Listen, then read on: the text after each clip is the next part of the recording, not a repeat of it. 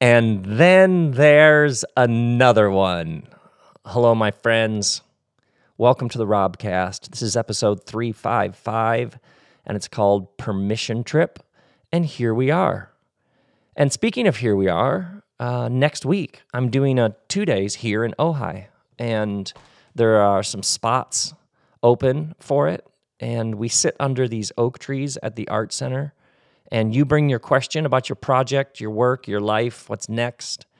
And I ask you questions about your question. And I take you through a process, but we're all sitting under these trees together, so we're all going through it. And so you're listening to somebody, and you're listening to them talk about their life. And at first you're like, that's not me. I don't relate. That's not what I do. And then 10 seconds in, you're like, oh my God, I know exactly what that person is talking about.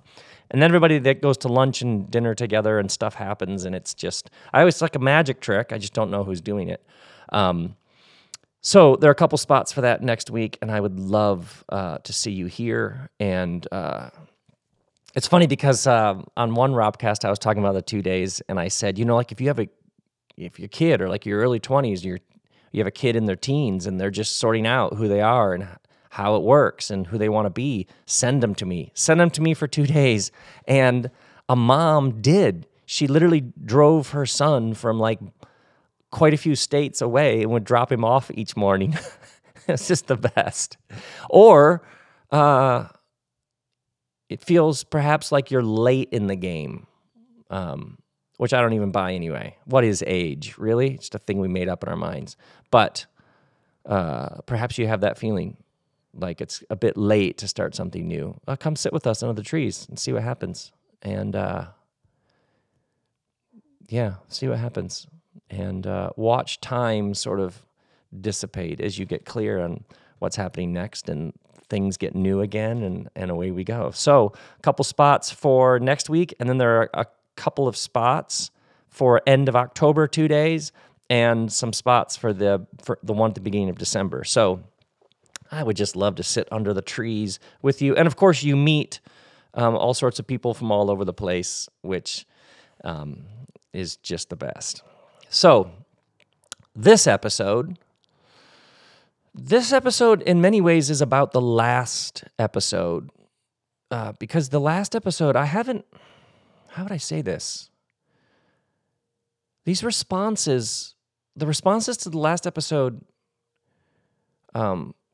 were of a different kind than other things I've done. And the responses to this new book, Where'd You Park Your Spaceship, aren't like anything. It's like all new. I'm trying to think how to give it language, like a love and connection and vulnerability that is of a. It's got like a new kind of, I don't know, texture or color or feel or dimension. And I know that sounds like it's like proper level of woo there. So I want the responses. I've noticed how many people, this word permission, this is the word I've heard from a number of you, because I had to give myself permission. And that took me a bit. Woken up in the night, and this guy is asking this guy, where do you park a spaceship? And the story just kept coming as fast as I could take notes and write it down. And I had fear, and I had cynicism, and I had questions. And that's, of course, the trap, is if you go around the world talking about these things, doesn't mean that you don't have them struggle like everybody else. I see that now. And I had this isn't what I do. I don't write long novels about planets after the Earth turns brown.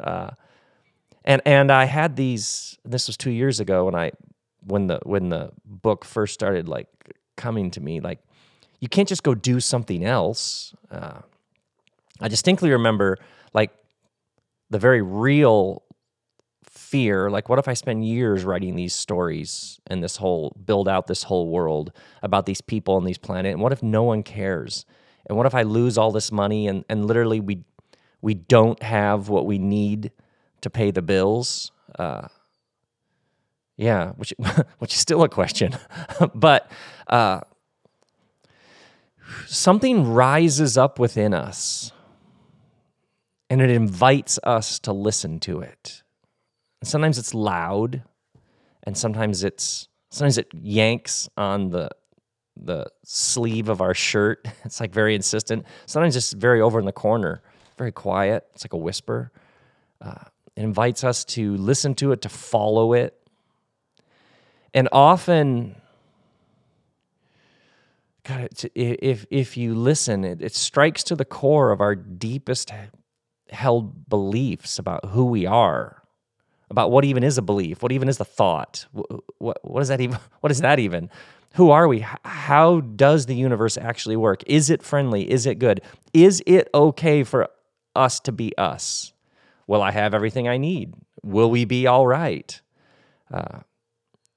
For me, like this story that I wanted to write, but I don't want to get let down again, because I've been disappointed a lot, which once again is all clinging and attaching, grasping to thoughts about the future, anxieties that are based on anticipation about what could or couldn't be. Like, you can take all this apart. You can do all that kind of work. But I don't want to get let down again. I don't want to have some big idea and then have it just sort of fall flat, which has happened a number of times. Or how about this one? I don't deserve this. This is too enjoyable. This has too much ease and flow to it. There must be something wrong, right? Like a suspicion of the good. And then also this longing. Is it okay for me just to pursue this? Is that okay? Yeah. I give the appearance of ease.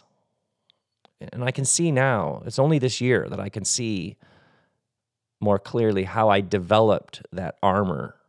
Just make it look easy. It was like armor I developed to deal with the pain of my ego. It's like a persona that I cultivated. Like, yeah, just follow it. Just try stuff. Just do stuff. What critics?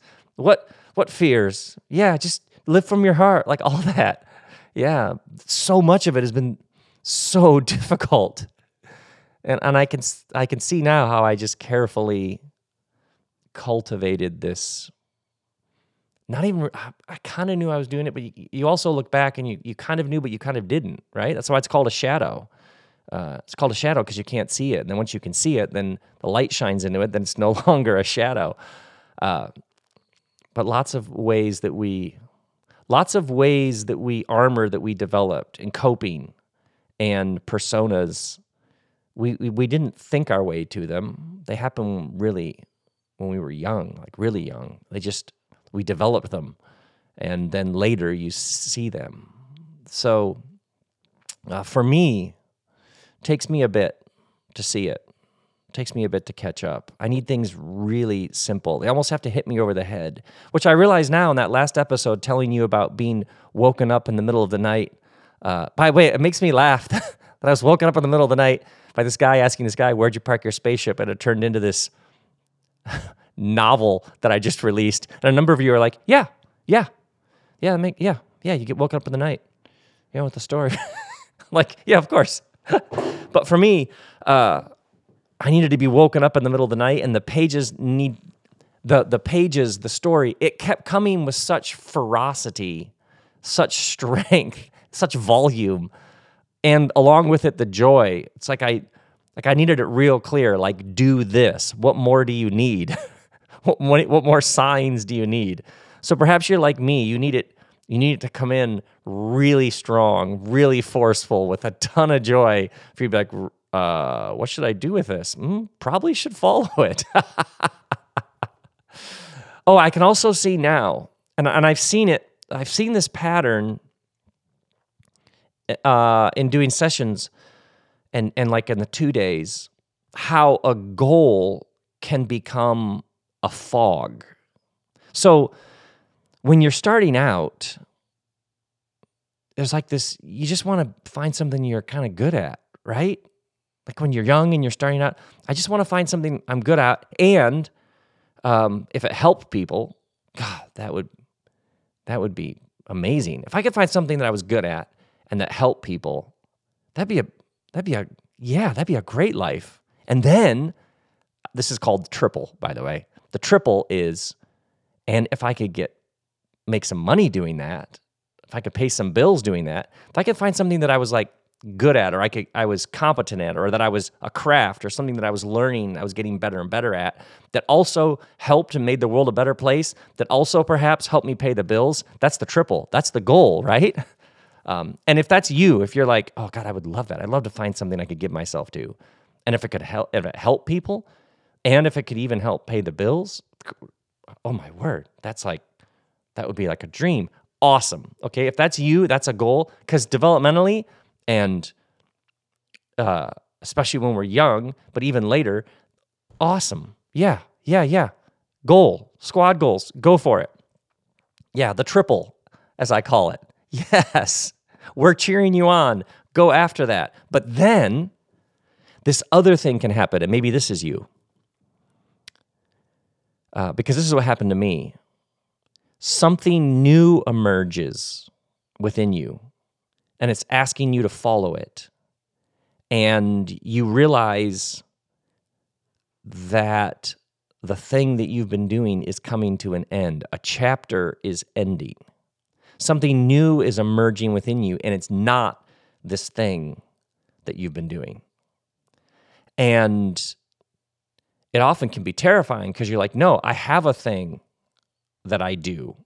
I don't get to go do something else. I found my thing. Like, I'm just going to keep doing that.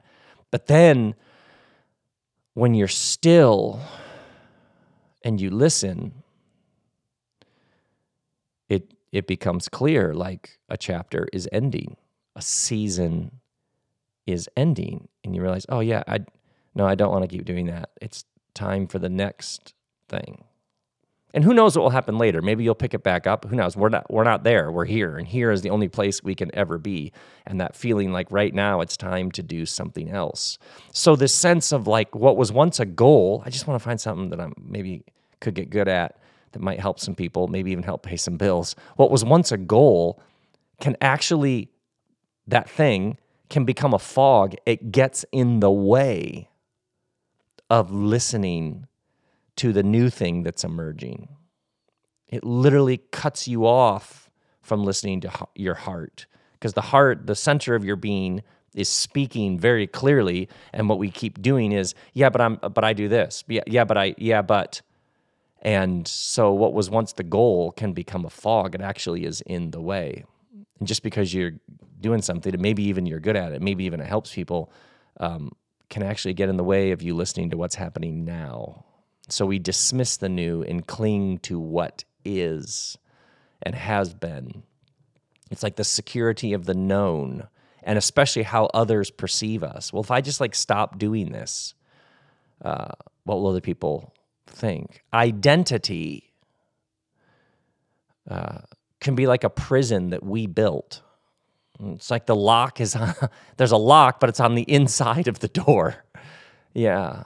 Who would I be if I wasn't the boss or the mother or the success story or the assistant regional manager? Who would I be? We build these identities that we then hold on to and cling to and grasp to. Who would I be? You'd be fine. You'd be fine. And some groups, families, tribes, playing fields, loyalty is the actual God. As long as you're loyal, as long as you don't quit, as long as you don't abandon us, as long as you go the distance, that's the highest value. Whatever you do, just do what you're doing and don't alter or disrupt the system that we have. Yeah. But then something new arises within you. It's like, let's go this way. Let's try this. Something's ending. Something new is beginning. Yeah. Think about an atom, what we know now about atoms. We're, 120, 140 years of taking apart atoms, the basic building blocks of matter, of life itself. But then we realize actually you can take apart atoms, and atoms are made of these smaller subatomic, subatomic particles, but those particles can be taken apart and they're made of smaller particles. And what we now know about an atom, this basic building block of everything you and I know to be everything, is that atoms are made of these smaller particles, and the particles are constantly coming and going from the atom, and an atom is mostly empty space. So if you take a picture of an atom and then take a picture of an atom a second later, you're going to get a very different picture because the atom is constantly in motion. Some refer to an atom as a cloud of possibilities because we don't actually know. There are probabilities, but we don't actually know for sure exactly what it's going to do a second from now. So this idea that your life, the goal is to find this thing and then you just do this thing, and some do and it's wonderful, but this idea that the highest value is that you find your groove and you stay in it year after year after year after year. That's something humans came up with to feel safe and secure, but imagine telling an atom that, just do this. The whole thing itself, everything that we know that we think is solid, solidity is an illusion. All of the rocks, earth, the ground beneath your feet, you're like, this is solid. I can stand on this. Made of atoms. Atoms, clouds of possibilities constantly coming and going. Energy in relationship. So when you have some sense like, oh, the whole thing is shifting and changing, it's like it isn't what it was. You're actually tuning into how the whole thing is. So if you have some sense like you built a whole empire around yourself and now it's over at some level and there's something else. Not an unusual or strange thought at all. Or especially if you got trained in something and you spent a number of years doing something. And so it's like, well, I would just be wasting all that. I went to school for that. I built up all this expertise in that. But you see what's so subtle, what's lurking in there, is that the point is production. The point is what you produce. But I know how to do that. But I'm really good at that. Great. But if you have that sense like the whole thing is shifting and something is ending and something is starting, probably often what is happening is we're being rescued from the idea that production is the goal. It's great that you know how to do that, but maybe you're not going to do that ever again. There are higher points. There are higher experiences to being a human, other experiences to being a human than simply being a machine that produces things. Good can actually be terrifying at first. Possibility can be unnerving when things are wide open, when you have some sense like, oh, wait, I could do this, I could do that, I could do this. It can actually, it can be scary when you realize just how wide open it is. You experience a taste of something, and it is so good, and you find yourself like, could I do more of that? Could I just follow that? It could actually be terrifying.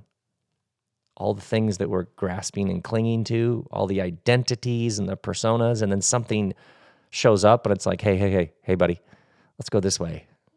And it's like, can I just set all this down and leave that behind and shed that and just follow it? But it can be terrifying. It can be terrifying and insanely invigorating at the same time. You're like trembling, like, am I even allowed to do this? At the same time, you're like, I can't imagine doing anything else right now. That's what happened to me. That's what keeps happening to me. It's like a permission trip. You just keep with each step having to give yourself permission. Step by step.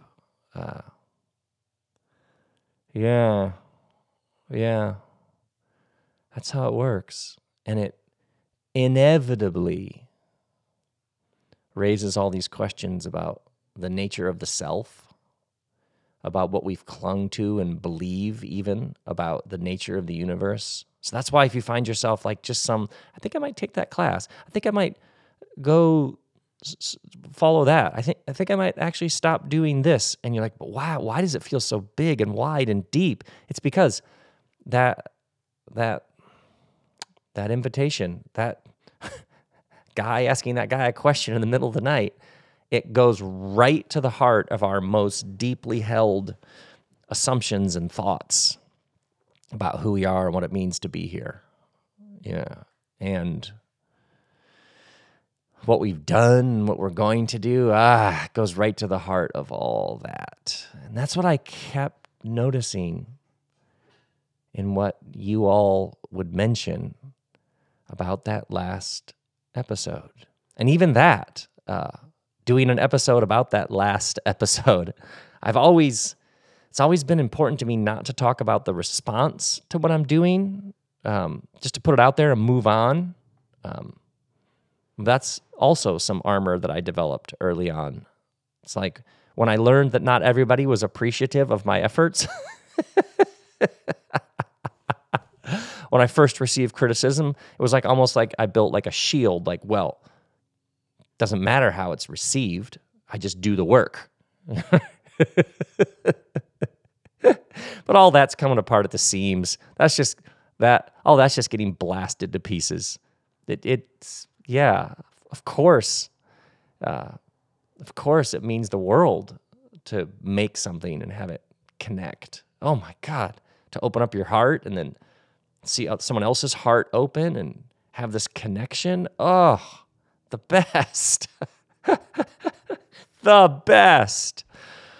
Yes, that's what you do. It's like a trip you go on and you just keep giving yourself permission. And if you have deep like layers of cynicism about the good, if it's good, you get cynical. It's like, nah. Or if you have this phrase, it's too good to be true. Yeah, we have to like go back and rewire everything. Move from it's too good to be true to it's good enough to be true. I did. I've even given, I think I've talked about Robcasts about that. And I had to Rob Bell myself. Yeah, I still am. About this episode, I had to Rob Bell myself. Just talk about it. Talk about how meaningful it was to hear people talk about how meaningful it was to hear me talk about giving yourself permission. Yeah, that's what we do. We just keep giving ourselves permission. And then we find out where it takes us. Yeah. Yep. Peace and love, my friends.